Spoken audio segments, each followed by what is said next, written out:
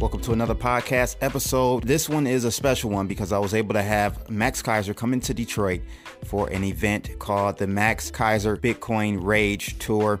He wanted to come to Detroit, talk Bitcoin with a lot of his fans and supporters, and he reached out to me to do that. So I was honored to have him come in and show him around the city, and he had a great time, he and Stacy. Enjoyed this interview. It was a one-on-one. I was able to do at the Shinola Hotel with Max Keiser. A lot of jewels that Max dropped in this one here. This was back in September of 2019, and I'll definitely be having him back in 2020. So enjoy it, and make sure you guys subscribe to the podcast. Holla!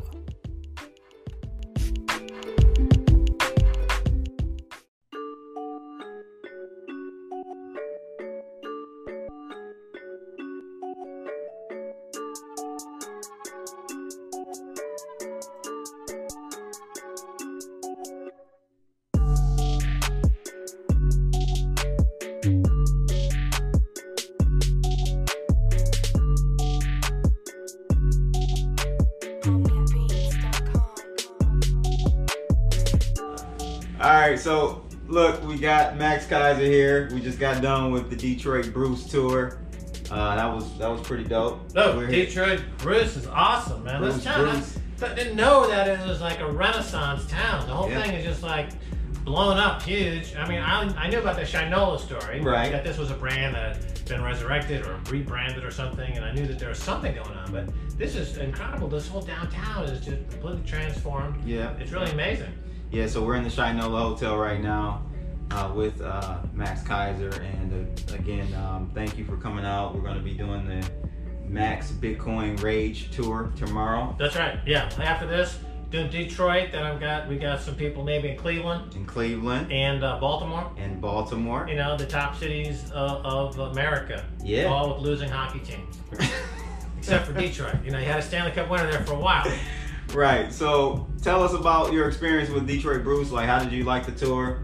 Well, it was like anytime you do a tour, you know, you find little nooks and crannies that you completely would have ignored. So behind this hotel, there's the alleyway, and I wasn't aware of it. So back there, they got all these different things built up, and they just done an amazing job here keeping the old buildings. You know, as was pointed out a few times, you know, you could have ripped them down and rebuilt. It would have been cheaper.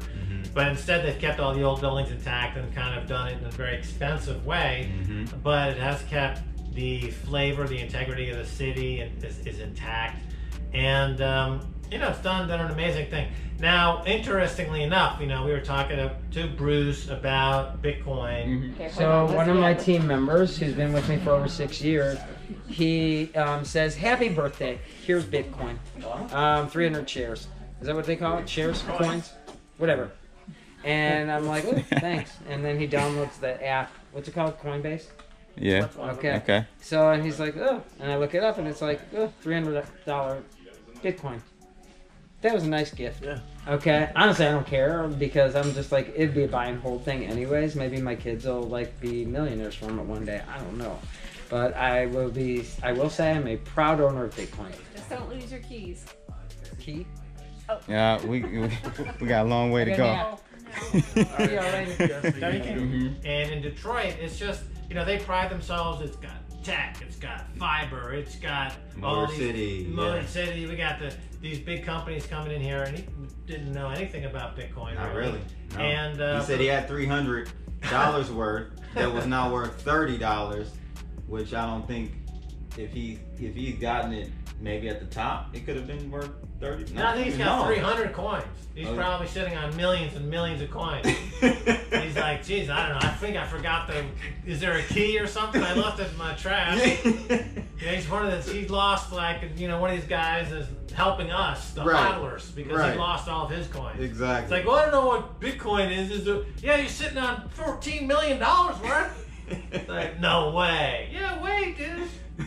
So, you brought up some really key points that you thought was important for us to highlight after the tour about Detroit, the rebuilding of it, even the bankruptcy aspect of it, and how we're really missing the point, many people here, that Wall Street is a problem. Wall Street was the whole reason why we went through bankruptcy. They sold us loans and bonds that we couldn't pay back, and they knew that that couldn't be the case.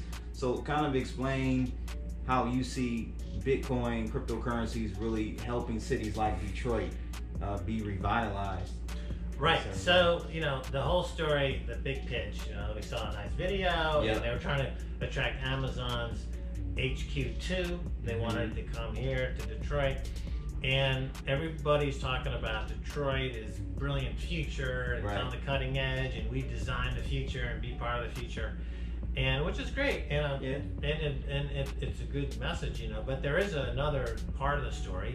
Detroit's been deindustrialized. Yep. It got blown apart by what was done during certainly the Clinton administration by shipping all the jobs to China and all the politics of it. Now I understand why you don't want to focus on right? that. The Ross Perot sucking sound. Yeah, exactly. You don't want to focus on that because it's a downer, Yeah. You don't want to come off. But the fact is that those are the facts. So to re-enfranchise the community, that's where Bitcoin comes in, because it's hard money, it's real money. Yep. It's a way that the black community can reestablish itself economically, Yes. with hard money. I've been saying this since 2011, 2013. Yeah. I've been tweeting about it, said it on my show many times. I would say, on 2013, I said on Keiser report, black community should embrace Bitcoin, and it could buy the white community essentially. Yeah. Yeah. So maybe a bit of an exaggeration, but the point being that you have this. We can at least buy back our community. Right. So look what happened in New Orleans or in other communities around the country. Predatory lending that destroys communities, and so this has got to end. This has got to stop.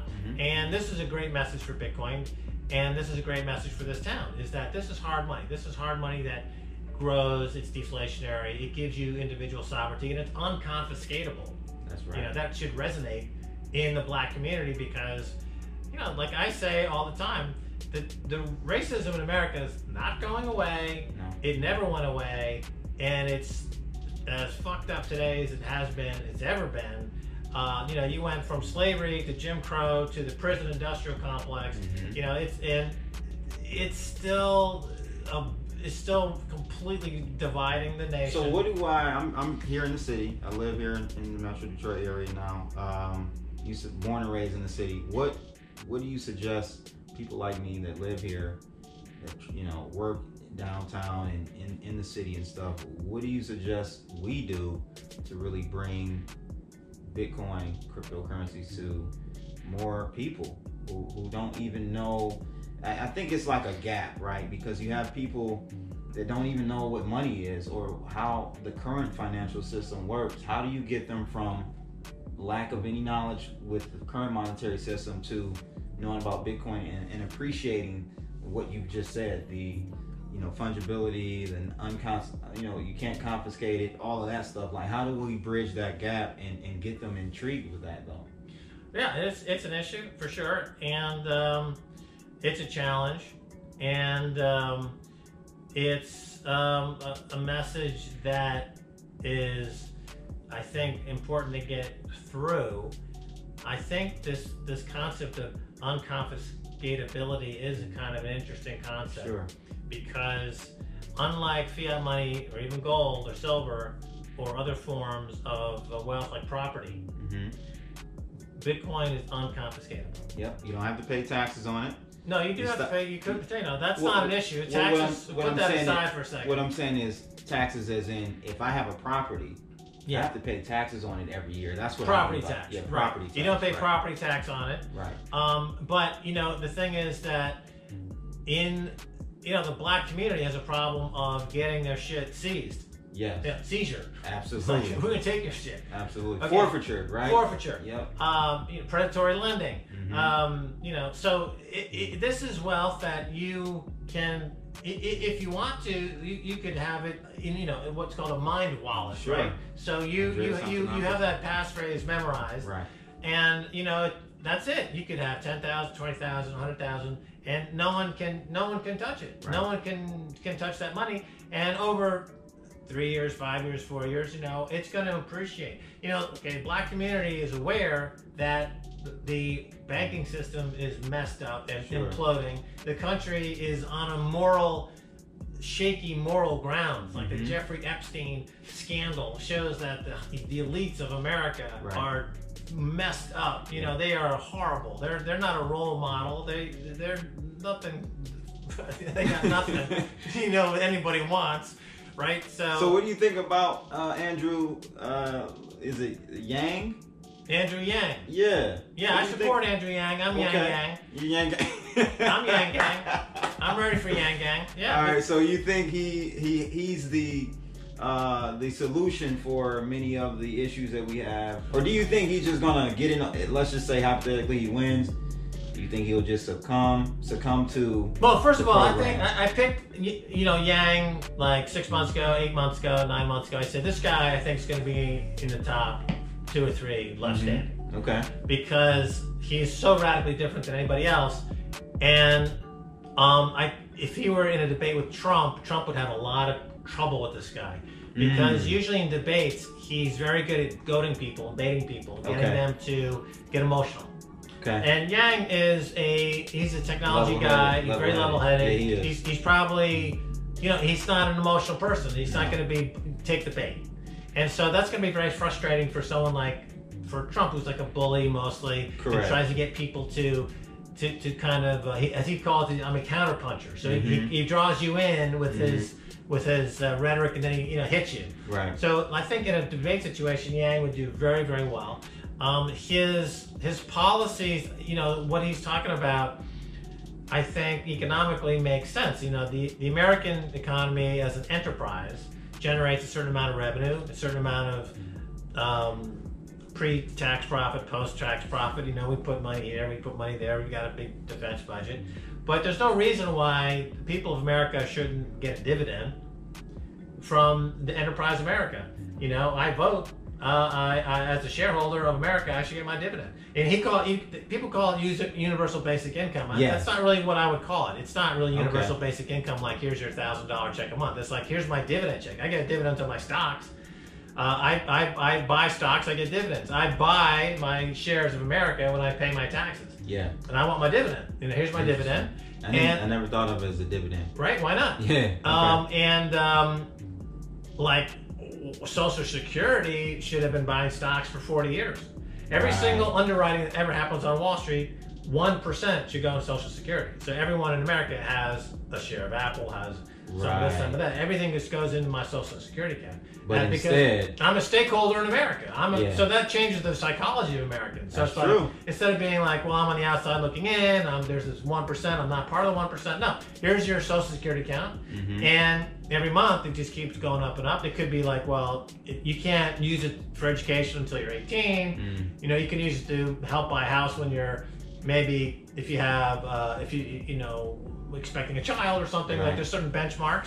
But that fund, like the sovereign wealth fund in Norway, is enormous, multi-trillion dollars, and they just because they happen to co-own the northern oil fields with Britain, and the Qatar sovereign wealth fund. I was going to say is in the trillions. Yeah. Right? Why doesn't America have a sovereign wealth fund? Right? We're supposed to be the biggest economic power in the world. Well, is it because we really aren't solvent? Is it because we could be though? In other words, Yang's point of view is that let's approach it like this, like we're all stakeholders and we're trying to make money for everybody, and here's your dividend. There's no reason why the U.S. can't be solvent. There's no reason why the U.S. can't be competitive. There's no reason why capitalism can't work in America. Well, right now, you don't have capitalism. Trillions and trillions of debt. How can we become solvent? Right, it's getting worse every single day. Right. But you look at the budget, look down the budget items. You've got obvious places you can cut. The military budget is, right. Or my friend Carl, he's down there in Florida. The name is skipping me right now. He's been on my show more than anyone else. Any of my guests is Carl Denninger. Yeah, Carl Denninger. He points out that simply by reforming the healthcare system, that would boost GDP by 20%. Wow. Because the healthcare system, they're completely out of control. The healthcare industry, the insurers, and the hospitals are gouging everybody. I mean, I can't believe the amount of money I have to pay every month. I know. And then the deductibles are insane. And that just goes to administrators. It doesn't go to healthcare. Right? And it's overpriced by thousands of percentage points. So that right there would save you 20% GDP. So that's 5-6 trillion in savings right there. If you just were to reform healthcare so that it's what you find in other countries. Other countries spend what 5% of GDP in healthcare. America is getting close to 20%, which is and 15% is complete it's just complete waste. It just goes to paying salaries to the executives and administrative costs, and it adds nothing to healthcare. And as a matter of fact, life expectancy is going down. Yeah. Infant mortality is going up. Yeah. So the actual health of Americans is collapsing. Yeah. So you can't make the argument like, well, it's great because we have great healthcare. No, it's actually terrible healthcare and it's too expensive. What are your thoughts about what we currently have going on with the bonds? We've got the 10s and 2s. They've inverted. Yeah. Where do we go from here, man? We've got Euro. They're going NERP. Where do we go? Where do we go from here? And how does Bitcoin play into this? How can Bitcoin be a safety net for all of these sovereign debts and issues that we have around the globe? Well, interest rates are interesting because there's really two sides to the interest rate story, isn't there? There's the interest rates going down, but bond prices, of course, go up. Yep. So if you look at bond prices over the past 40, 50 years, okay, they've never been this high. Right. How about over the past 300 years in America? Never been this high. Right. How about over the past 3,000 years? Have bond prices ever been this high? I never. don't think so. Because you've never had negative interest rates. So the bonds are in the biggest bubble that the world has ever seen in 5,000 years. So it's not about negative interest rates, it's about bonds trading at tulips. The real tulips are bonds. Not Bitcoin. Not Bitcoin. Right, so the tulips are the bonds. Then the stock market, which has been feeding off this cheap money, that's another tulip. Property market in all these areas, that's another tulip. The only thing that's not a tulip is Bitcoin and gold. Certainly not gold. Gold's been cheap for 60 years now, and now it's starting to wake up. But those are the things that are not in a bubble. So the bond prices are in a historic bubble. They could get to an even more outrageous bubble, but this is a bubble are we at the end? Right to pop. Well, you can never. It's almost impossible to call tops and bottoms in any market. Right. And I think that according to Michael Hudson, who's another guest on the Keiser Report quite often, he thinks that negative interest rates could get down to negative 25%. All right. Wait a minute. So you're telling me they're going to pay me 25% to hold debt? That's the idea. So so this thing can go on for a while. Well, I mean, it's I don't know, if it can get to 25%, but it's got some life left in it, and it's a default. It's another way to look at it. Yeah. And the banks are insolvent. I think what'll probably kill it is like Deutsche Bank. That's been circling the drain for a couple of years. And I think that it just hit a new low this week. So Deutsche Bank is probably going to go under, and then they're going to have to do a massive bailout. Then there'll be massive contagion. It'll be another Lehman Brothers. So there isn't currently any real correlation or negative correlation with Bitcoin and Wall Street yet. When do you see that start to happen? Well, no, Bitcoin has become a risk-off asset. Okay. Like gold. So it's a safe haven. Now, I started saying that on Keiser Report 2 years ago, that it's a safe haven play. It's a risk-off play. But we've seen many times where Bitcoin has gone down with the stock market. Right. Is it just correlation, not causation? But it's still wildly volatile in its own right. Right. Right? So it's the gold now. You look at gold and you say, okay, it's going up on days that market's going down. Mm-hmm. Or when oil is going down, gold is going up. Usually, that's rare. It usually only happens right during economic financial duress. Right. So now you got gold going up, oil going down. Bitcoin, looking at the trend, where it's come from $1 to 10,000, obviously that's a huge spread and huge volatility. But I've noticed the last year or so that it's become more of a risk-off, safe haven asset. That doesn't mean like it's going to, the correlation is going to be perfect. Right. You know, market was wildly, down. It was down this week. Bitcoin was down. I think there was some huge Chinese I reported on that scandal today. That they were unwinding. PlusToken. Right, Yeah, they were unwinding that's 2 billion or 2 billion in coins. 2.9. Okay, so that's obviously a huge order. On one hand, you say, oh, that sucks because the price is down. But on the other hand, if this were 2014 and it was Mt. Gox, the price would have dropped 80% and would have taken 4 years to recover. Sure. Here, the price is down 10, 15%, 20%, and it's going to take a few weeks to recover. Yep. So that shows maturity in the Sure. market. Shows it can take a huge sell order like that and get by. You know, I've been saying just stack sats every day. Don't try to pick tops or bottoms. Don't trade the market. It's too crazy. It's like trying to fly a kite in a wind tunnel. Yeah. It's like it's just too much. It'll just rip your face off. You're not gonna. How many traders do you know now that are like professional day traders of crypto? I don't know a single one that hasn't gone crazy like Craig Wright or lost everything. Day trading, it doesn't work. You gotta just be buy and hodl. That's the way to go. Last thing I want to talk about is this whole Reggie Middleton thing is really big in my circle of viewership.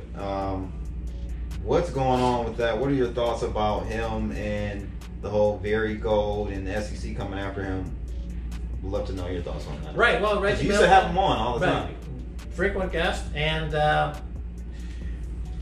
think about that coin is like it's been pivoted. I think at least twice. Yeah. First it was Ultracoin, and it was first when I heard about it was Ultracoin, and when I first heard the story about Ultracoin, I gotta tell you I was mystified. Mm-hmm. Like, what exactly is this? What it's about? Like, yep.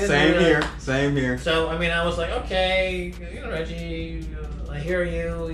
You're an entrepreneur, and so I don't truly get it, but that doesn't mean I don't get a lot of stuff, right?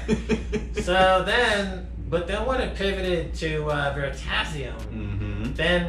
then we're like, I'm not so sure about this because now not only don't I understand it, but now I don't understand it in a way that I don't feel comfortable even talking about it. Right. If I don't understand it, right?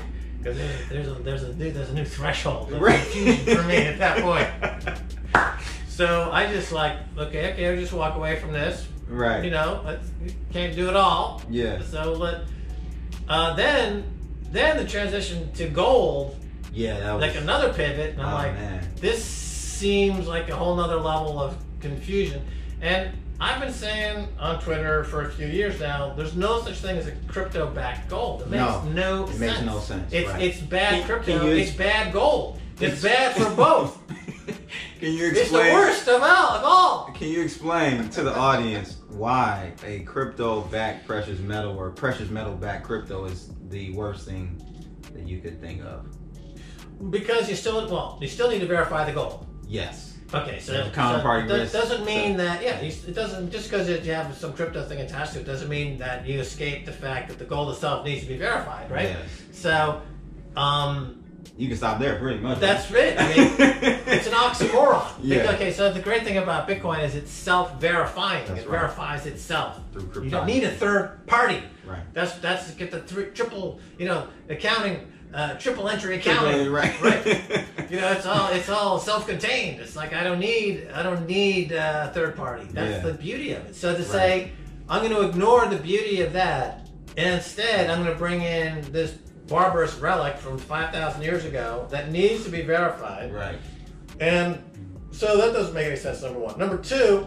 It doesn't make the cryptography any better on the crypto side. No. It doesn't make the cryptography coin any more cryptographically better. No. It doesn't make the gold better. No. It doesn't help either side. No. It doesn't make any sense. There's been like 10 or 15 metals-backed coins, and every single one said, "Hey, Max, check it out. It's backed by gold." I'm like, "That's bad. It doesn't make any sense." So therefore, this was ripe for a problem from the get-go because it doesn't make any sense. Like I saw him last year at the Blockchain Summit at Howard University. He was there. I was there, and part of my presentation was saying, gold-backed crypto doesn't make any sense, and I started getting some hostility from the audience because they were there.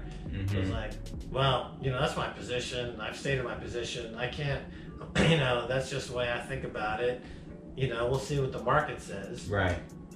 So so as far as the SEC has come after Reggie and Veritaseum LLC, what does this illustrate for? It really shows you how the case or use case for Bitcoin is really prevalent there, because SEC can't come after anyone at Bitcoin, right? So kind of talk about how Bitcoin is unstoppable in that nature. They can come after it. They can stop some of the on ramps and off ramps, but they really can't stop Bitcoin. Right. Even in the recent congressional testimony, one of the congressmen said that Bitcoin is unstoppable. And there's a growing awareness amongst governments around the world that you can't stop Bitcoin. Distributed, there's no center. And it's unstoppable, it's unconfiscatable, censorship resistant. Everything we've been saying for years is true. It's just taken a long time for people to understand it at the higher levels of government. Can't stop it. They can't do anything. Even Ethereum, which is getting a lot of flack. It's kind of, getting difficulty now finding a use case, and they say it's decentralized, but it seems like it's not that decentralized. Right. And then you have a lot of clones of Ethereum. A lot of the guys who were in Ethereum left Ethereum to start Ethereum-like projects. Right. But then, what's the use case of these things really? So, but anyway, to answer your question. So, the SEC is got all the time in the world, and they've got all the resources in the world. Right. And once they start pulling the threads, they just keep pulling and pulling and pulling. Yeah. So I think in the business in 2017, it's interesting because I've been actually in technology business for like 25 years, and then when I was working on Wall Street, I was covering technology stocks. Okay. I was on Wall Street when Microsoft went public, when Apple went public. So you understand the concept of SaaS, right? Software as a service, and that's not really what these types of tokens are. They're not software as a service. It's really money as a service, as you talked about. Like I was saying, so usually the technology companies, they create software and then they try to make money with that software by selling that software, by licensing that software, by powering an enterprise of some type. Right. But in the case of this business, the software is the money. Right. Then you try to find a business after you've created the money. Yeah. So this is where you see, the exit scam. A lot of people in the business, they're like, here's $500 million, and now they're like, well, we don't really need to figure out what business we're in anymore, do we? Right. We're going to create a foundation, right? Yeah. and talk about it. And we're going to create a hedge fund and buy gold. Okay. Right? Yeah. So that's been like a very strange part. It's as strange as negative interest rates. Negative interest rates are completely an invalidation of everything anyone's ever learned in economics, because it says that time has no value at all. It's less than zero. Yeah. Everything in economics has like some quantum physics has value. Your labor has value according to some theories. Time has value according to the dividend discount model. You value the value of a stock or a bond based on its stream of dividends or income over time. Right. And the interest rates, there's a yield curve based on time. Short term, medium term, long term. It's all based on time. And here with a negative interest rate, you're saying that time doesn't matter anymore. It's worth less than time. We're going backwards in time. Is it Goldman Sachs trying to go back in time to steal from the past? I think so. What kind of crazy quantum physics universe parallel criminogenic world are we living in? Right? So then you have this, ICO business. It's like, we're going to create $500 million. Oh, wait, what business are we in? We don't know. But we raised $500 million. So tell me about you're a Bitcoin. Would you consider yourself a Bitcoin maximalist? Yeah, because that's really the only place to be. And, you know, so what about the whole industry of blockchain? Not even just cryptocurrencies, but blockchain. You see a future with that? Well, it's software, isn't it? Yeah. It's called software. Okay. It's called a spreadsheet.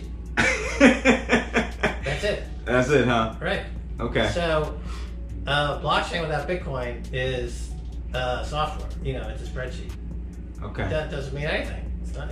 There was, started out as Bitcoin. Then the banks decided they were going to rebrand it as blockchain, not Bitcoin. Then that didn't work. Now it's back to Bitcoin, not blockchain. Mm. And big B and little B. Remember that? Big B, little B. Yeah. All these projects are I think that up until before 2016, I've been in the Bitcoin since 2011, and I've been in technology since 30, depending on how you want to look at it. I mean, I started a technology company. I've invented technology. I've got patents on technology. I've sold my patents on my technology. Hollywood Stock Exchange. Right. I sold the virtual specialist technology to Cantor Fitzgerald. They use it to trade derivatives all day. Okay. So you're making a market in virtual securities with a virtual currency, and so I'm actually pretty familiar with technology. Believe it or not. Just a little bit. Right. I mean, this business is it's at an interesting juncture where you're going to find now, after the dot-com crashed in 2001, all those mom and pop shops went out of business, and then you had 4 or 5 majors. Amazon came out. Amazon, Google. Then Facebook came a few years later. So this is what's happening now. You're going to have now the survivors will be 4 or 5 survivors, and 2,500 coins will go to zero, essentially. No liquidity at all. Or no liquidity. That's what I tell people. It won't go to zero. It's just you won't have anyone on the buying side, on the ask side, to sell it to. Right. So there'll just be no liquidity. So that's that. So that's where we're headed. And so with the Bitcoin, though, I think that there is a message of unconfiscatable individual sovereignty. That people need to get this message. The whole chase of this is what I was going to say. Before 2016, from 2011 to 2016, when the coins were created, new coins, it was assumed that they'd all go to zero. There was that always it went up and then crashed. It was like that was it. Then in 2017, for some reason, for a year or so, they had this life, and the whole market cap went to 850 billion. Then they all started going back to zero. So now, I mean, we're back to the mean, right. Which is that they're all going to go to zero or be illiquid. Right. That 2017 period is never coming back. Is the anomaly. It's the anomaly. It's never coming back. Just like 1999 in the dot-com industry, right. It's never coming back. Right. Just like 1987 in the stock business when I was on Wall Street, that's never coming back. Yeah. That's just that time. I tell people that all the time. Stop chasing 2017 highs. You're not going to get those. Right. You're right. Yeah. It's not coming back. Even if Bitcoin goes, it's got to 50, 60,000 a coin, whatever. It's not taking these altcoins with them. No. There'll be a few interesting projects here and there, but it's not going to be like this huge wave. It's just not going to happen. I agree with you. It's just not going to happen. Well, there you have it, people. Max Keiser here in Detroit, Crypto Blood. We're going to be hanging out tomorrow. Max Keiser Bitcoin Rage Tour, Detroit. Hope to see you guys there. We're out of here. Holla.